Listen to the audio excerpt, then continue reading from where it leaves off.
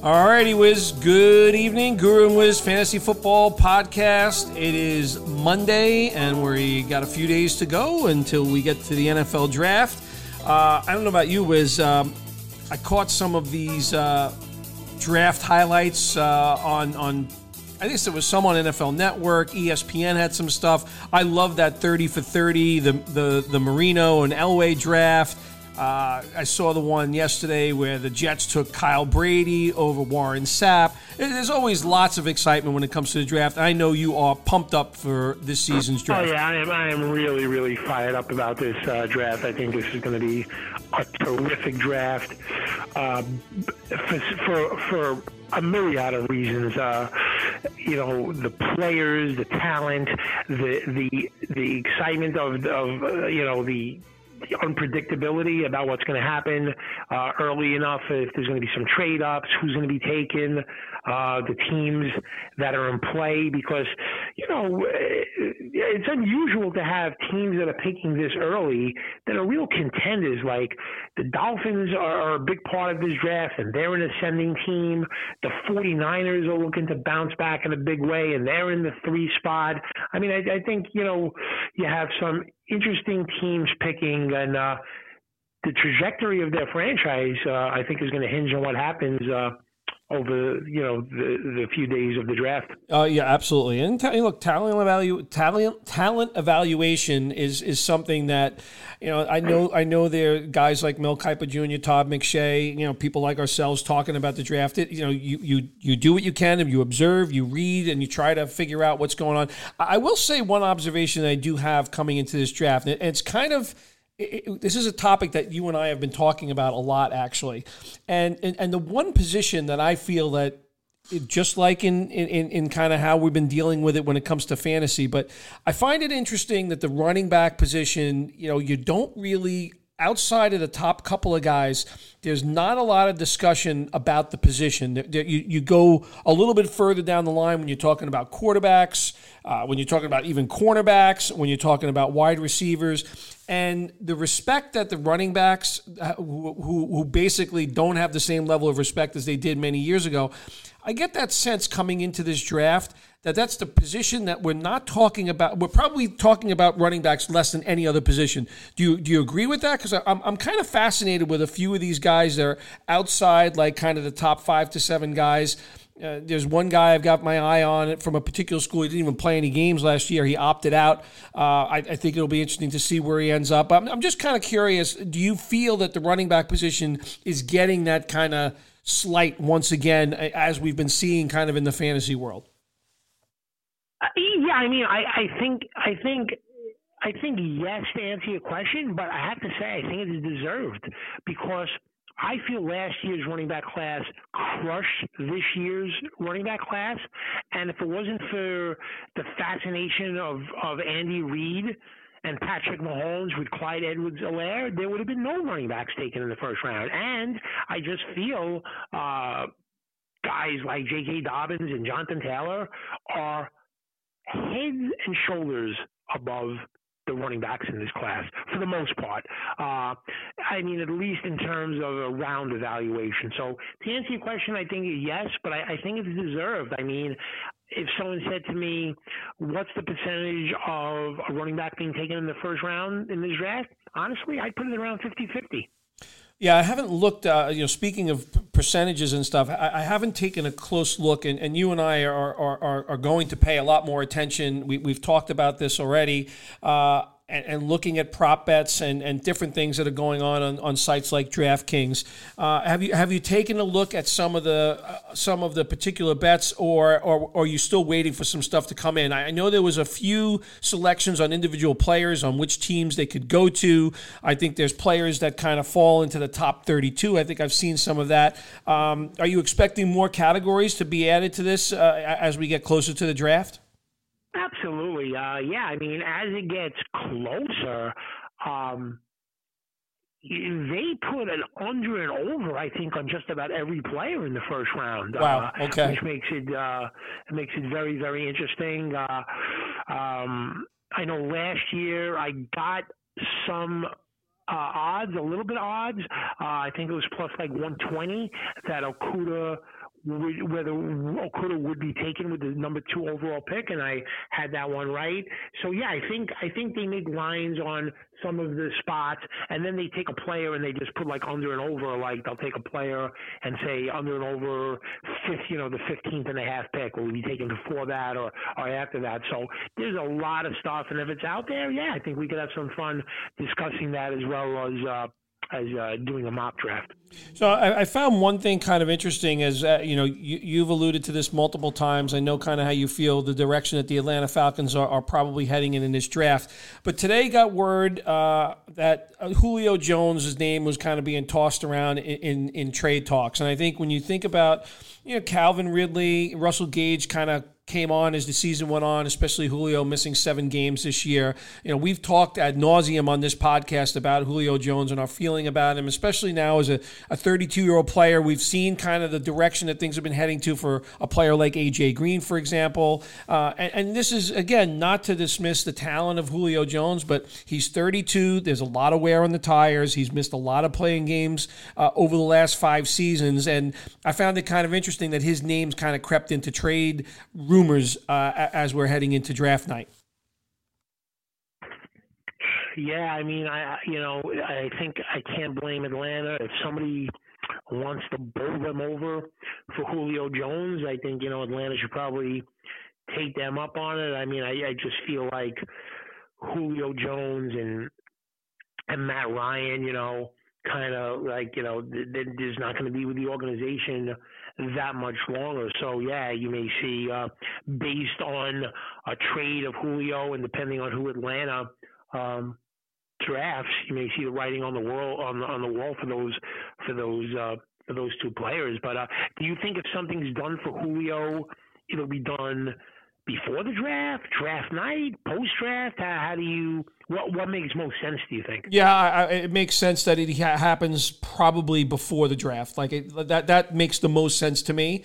But, again, stranger things have happened. We've seen players traded on draft night, but to me, probably beforehand. And I don't know, somebody steps up. Do they really think Julio can provide them with a boost that no other player, in this draft or in the league can do so? Then, a team may pursue that. But that personally would not be me. Again, I don't dismiss the player's talent. I grow very concerned in terms of the wear and tear on the player, particularly on his lower body. So, but I think it would happen before, like a few hours before the draft type of thing. Yeah, I can see that. That's an interesting. That's an interesting thing. And I know we touched about. You brought this up the other day. Man, I love what Kansas City's done with that offensive line between free agency, guys opting back in, long out of retirement. The Thuney, I mean, I love what Kansas City's done. It's like they said, okay, this is what cost us a Super Bowl, and they've put that offensive line back together in a big way. And yeah, they don't have a first round pick, but man, I think they've done a terrific job realizing what their weakness was and addressing it.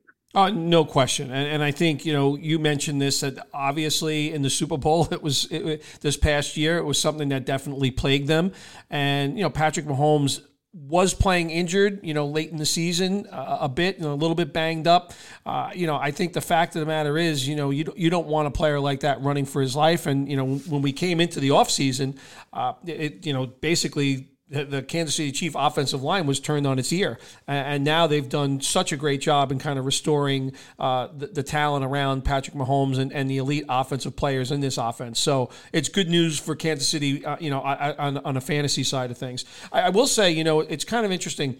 I happened to be listening to The Fan one day. I forget who was actually having a discussion on this. And The Fan is a local radio station for people outside the New York metropolitan area. It's our sports radio station, just to make sure to be clarified there.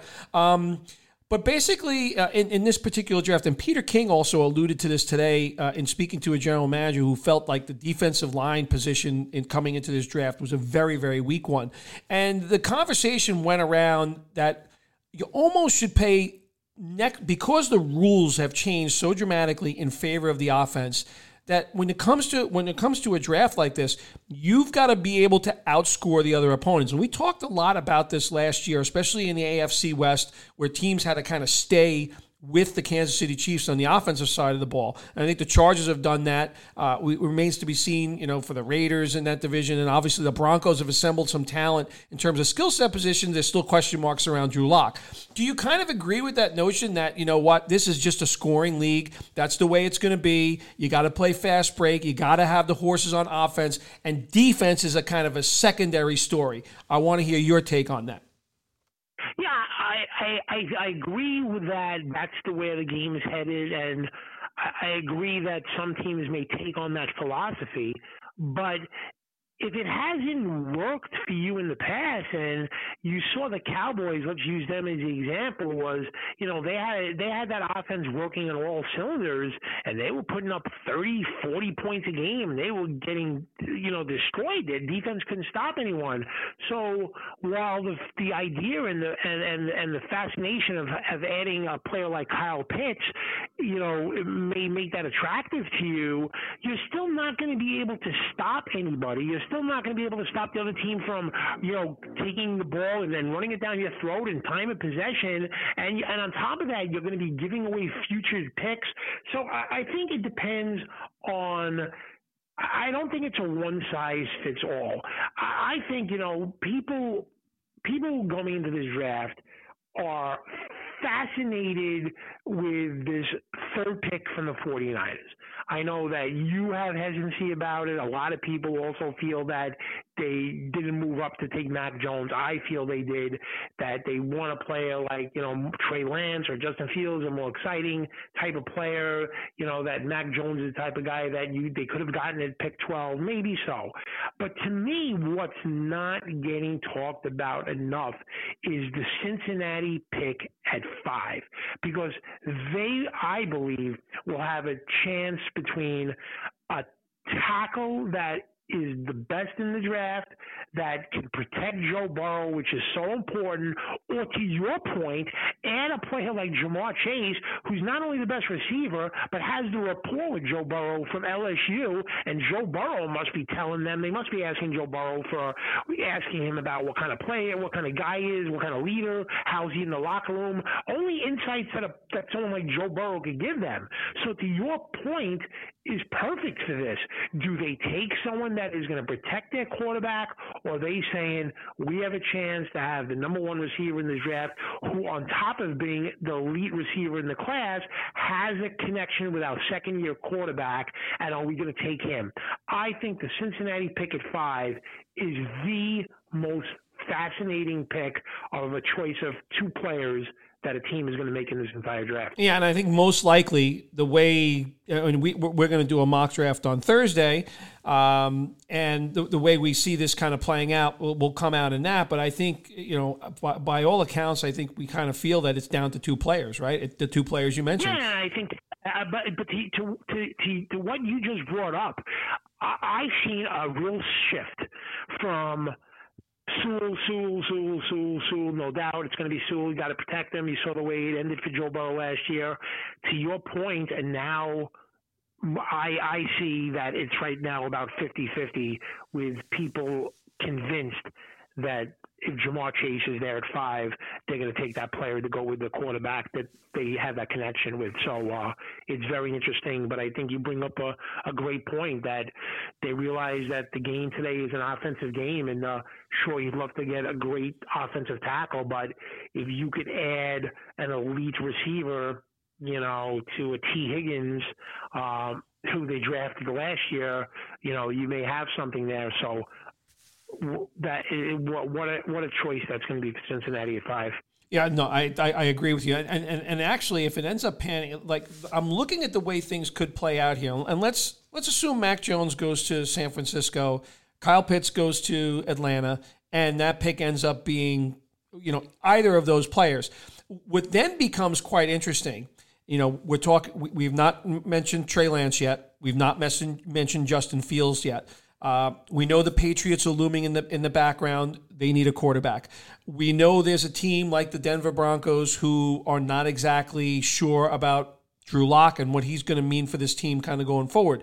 We know, we think that Sam Darnold is going to be given an opportunity here, but I don't know. Is there a chance that Carolina does something crazy? So there's so many different moving parts that kind of fall into place as a result of other things that are happening. So there are a lot of corollaries that go into this particular draft, and yeah, it'll be the most interesting drama of all of Thursday night, and to see how this all kind of shakes out. I want to go back to one thing, and we talked about the Kansas City Chiefs Baltimore Raven trade.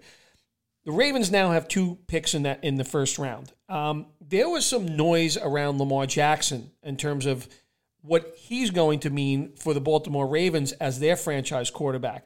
Now, again, I don't want to jump the gun here. We haven't talked extensively about kind of that next 5 quarterbacks in this particular draft. I think there'll probably be somewhere in the neighborhood of 10, 11 quarterbacks taken in the draft as a whole. But the Ravens moving back into the first round for a second time. And there's some noise around Lamar Jackson. And you and I both know Lamar Jackson does have his limitations to an extent. You had your reservations about him as the number 1 quarterback last year coming into the draft. That played out perfectly. But could we see a scenario where maybe one of those guys, I don't know if it's a Trask or someone like Mills or Mond, is there a possibility that the Baltimore Ravens, who have always led by a GM like Newsom in the past, is it possible that they could draft a quarterback with one of those picks? I don't think so. I mean, I really don't. I think the Ravens are going to try and address two needs. One is they're going to stick to what they do, and that's run the ball. And they trade an offensive lineman. I think they're going to try and draft an offensive lineman with one of those picks. And then I think they're going to try and hit a home run with a receiver with their other pick. I'm not sure the order of how they're going to go about it. That can be on the same page with Lamar Jackson, because a couple of years ago, they drafted Miles Boykin, and I really like the player out of Notre Dame, but there is 0.0% rapport connection between those two guys. There just isn't. And Lamar Jackson throws certain passes well. He throws a seam pass well, but he doesn't throw a lot of passes well, and those are the type of routes that Miles Boykin runs. So I think they're going to try and get another offensive lineman and find a receiver that is a better fit for Lamar Jackson, because Boykins has no connection. To count on Sammy Watkins playing 16 games. Oh, forget about that guy. I don't know about that one. Yeah, you know how I feel about Sammy Watkins. So I know how you feel, so it's unlikely. And I don't know. Let me ask you about Hollywood Brown. So after what you've seen, do you feel like things should be better? Like Hollywood Brown should be a top 15 guy? To me, it's impossible from a fantasy perspective to figure out which week it's going to be 5 for 149 and 2 touchdowns, or 2 for 17. And no touchdowns. I mean, how do you feel? I mean, do you think that Hollywood Brown should be putting up better numbers than he is, or, you just feel like it is what it is with that offense? All right, so Hollywood Brown is a diminutive receiver. We know he had Kyler Murray throwing to him in college. I would say I came into last season expecting a big jump in production. I think I drafted, in the 6 leagues I'm in, I think I had Hollywood Brown in 4 of them. So I came in with high expectations, and the beginning of the season was very disappointing, to say the least. He had a 100-yard game, I think, in week 1. And then, if you remember, kind of mid-season, he started squawking a little bit about, his usage in the offense. I think he said something on Twitter about it, and they started throwing him the ball a little bit more. I think he had some, if I'm not mistaken, he actually had a pretty good game in the playoffs again this year. But he definitely made a lot more noise in the second half of the season. He had 6 touchdowns over the course of the last 7 weeks. And I was correct, by the way. He had 109 yards against the Tennessee Titans on 9 targets, 7 catches, no touchdowns during the playoffs. But look, I'm not giving up on Hollywood Brown yet. I think they've if Hollywood Brown is on another team, they're making much better usage of the player. I think part of it is just, I think there is an inability of Lamar Jackson, as you mentioned, to make every throw or the type of throws that it takes. But I like Hollywood Brown. I'm not about to give up on the guy just yet. We like both of those receivers that they also took last year. They took James Prochet out of SMU. Devin Duvernay, we thought that was like a sneaky pick, but there was never able connection. So that's why I'm kind of wondering this noise around Lamar Jackson. Is there maybe some skepticism about the player on a long-term basis in this offense? Look, what's his name? Griffin, who they had backing up.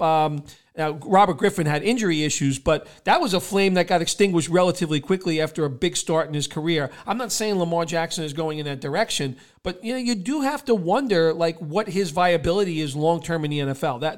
That's all I would say. I'll tell you, I'm starting to think, after watching the Ravens closely the last couple of years, that the general manager is outperforming the head coach.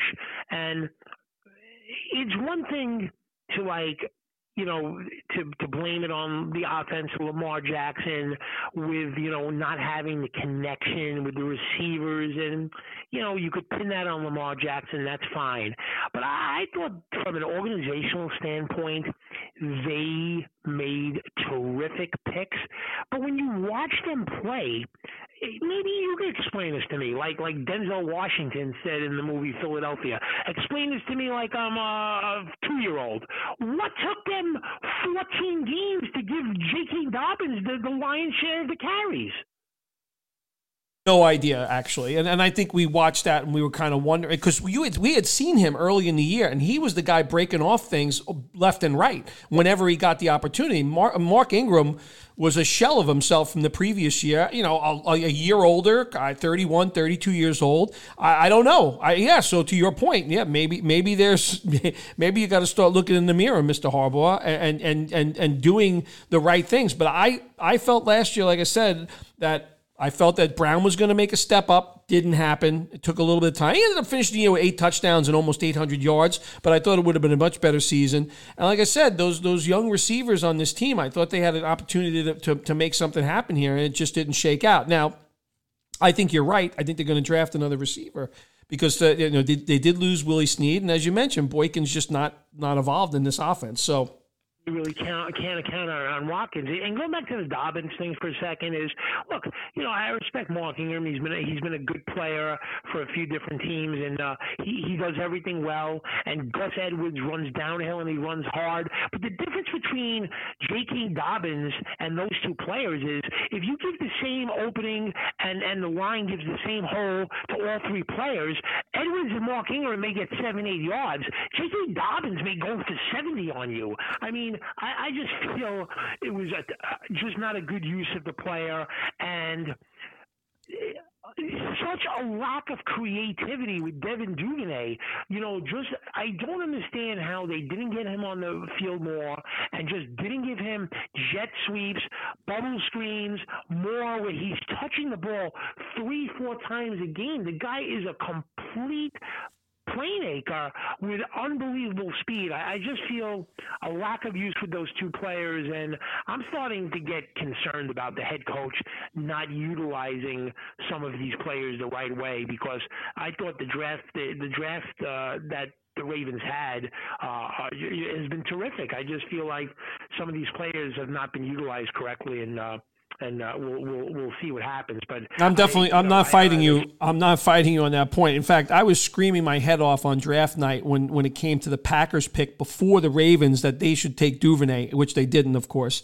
And I just think you could rest assured that LaFleur and Aaron Rodgers would have figured out. Now, I'm not saying Lamar Jackson is the passer that Aaron Rodgers is, but you don't have to be. You just get him the ball. Just get him the ball. I mean, I just don't understand just over and over again with Ingram and Jake and Edwards. I mean, they're fine players, but you have Dobbins and Duvernay, you have got to get them more of a part of the offense, and they just didn't do it that at all.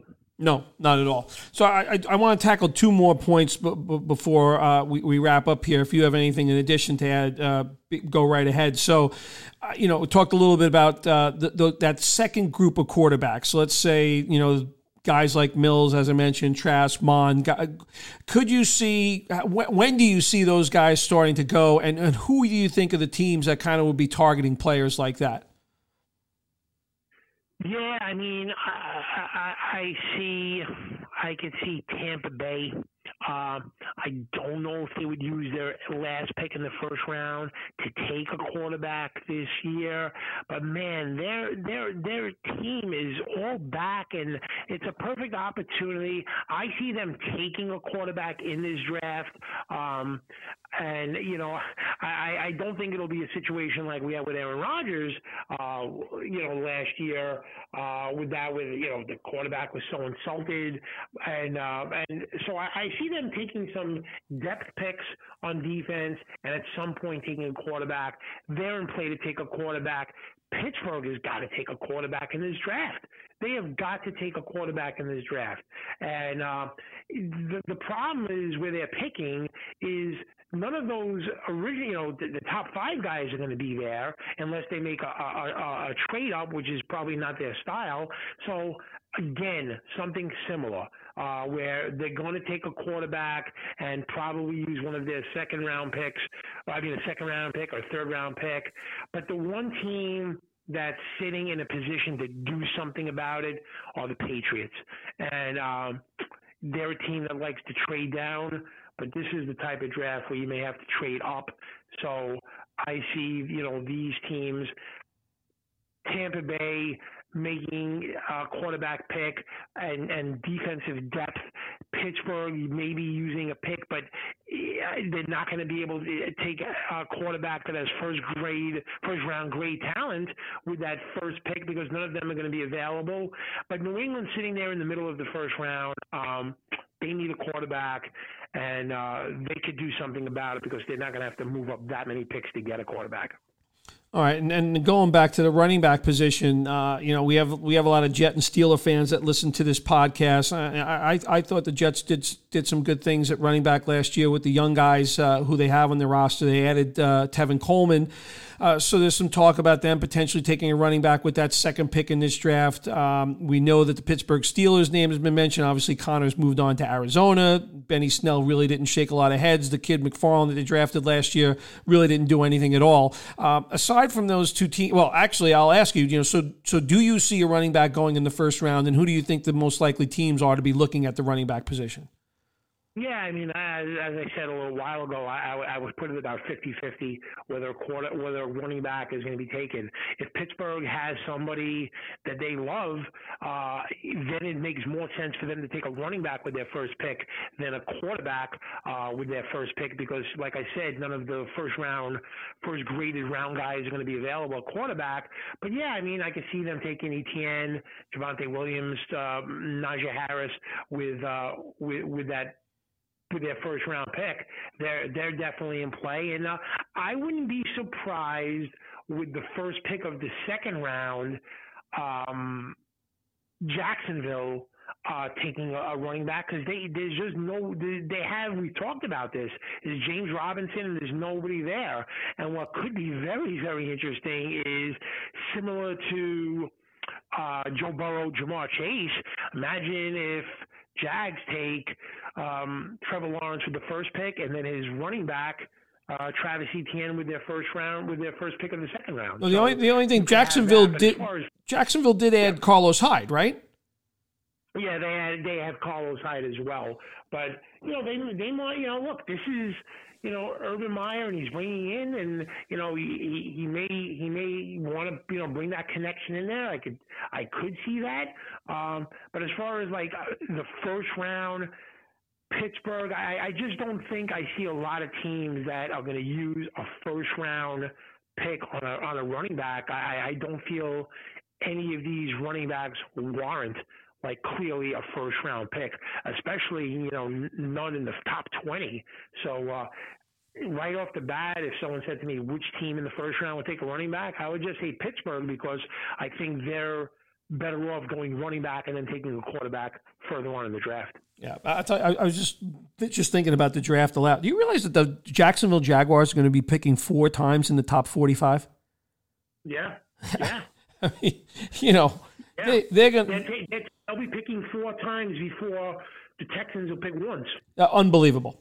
Just unbelievable. So yeah, look, we love this night. It's a very exciting time. I'm super pumped up for it. It's going to be a different feel. Certainly, the oddity of last year will definitely will feel a lot different. So excited to see people in person, and really excited for Thursday night, and it'll be a fantastic draft. Do you have any further points to add, or?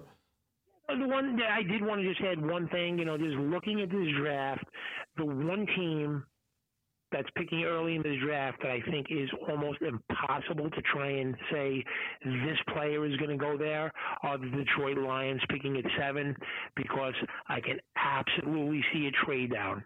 I could definitely see them looking at wide receiver, considering there's not much depth at wide receiver. If an offensive lineman, if the Bengals do something with that 5 pick that maybe a lot of people didn't, and then taking a skill player at 5, I could see an offensive lineman being there at 7. Could I see them taking a young quarterback? Possibly.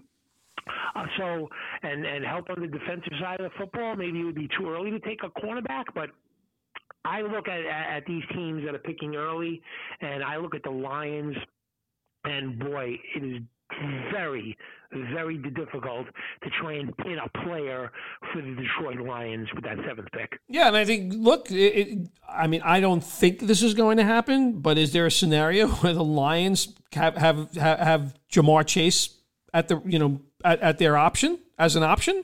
Is it a possibility? I'd be surprised. I think they'll have a better chance. I think it's more likely that they'll have the 2 Alabama receivers, because I believe that Jamar Chase doesn't make it past Miami, who's the player I think they were going to take at number 3. So I think it's more of a likelihood that they'll have to choose between the 2 Alabama guys, and that's only if like Penei Sewell has been taken already. Correct. Otherwise, they'll be picking 7th and saying, what the heck is this guy still doing available at 7, and take a tackle. So I could see certainly a trade down.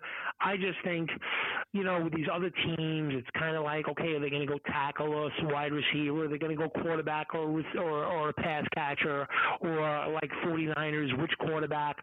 But when it comes to the Lions picking at 7, good luck trying to figure out how that's going to go. Yeah, I agree. All right, so we're going to talk again on Thursday. Before Thursday, though, we haven't talked about this at all. And coming off that unbelievable, talk about talent evaluation. And this is a guy who's and now granted we're talking about baseball here, 9th round draft pick, but what Jacob deGrom did on Thursday, what he's doing right now statistically is just incredible.